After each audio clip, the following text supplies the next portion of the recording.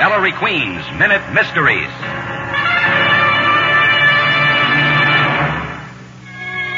This is Ellery Queen with the case I call the Mysterious Ham. I received a call from a ham operator in the Midwest who thought he was onto something big, spy stuff. He picked up a voice transmitting near a big airbase, and the language was one he couldn't understand.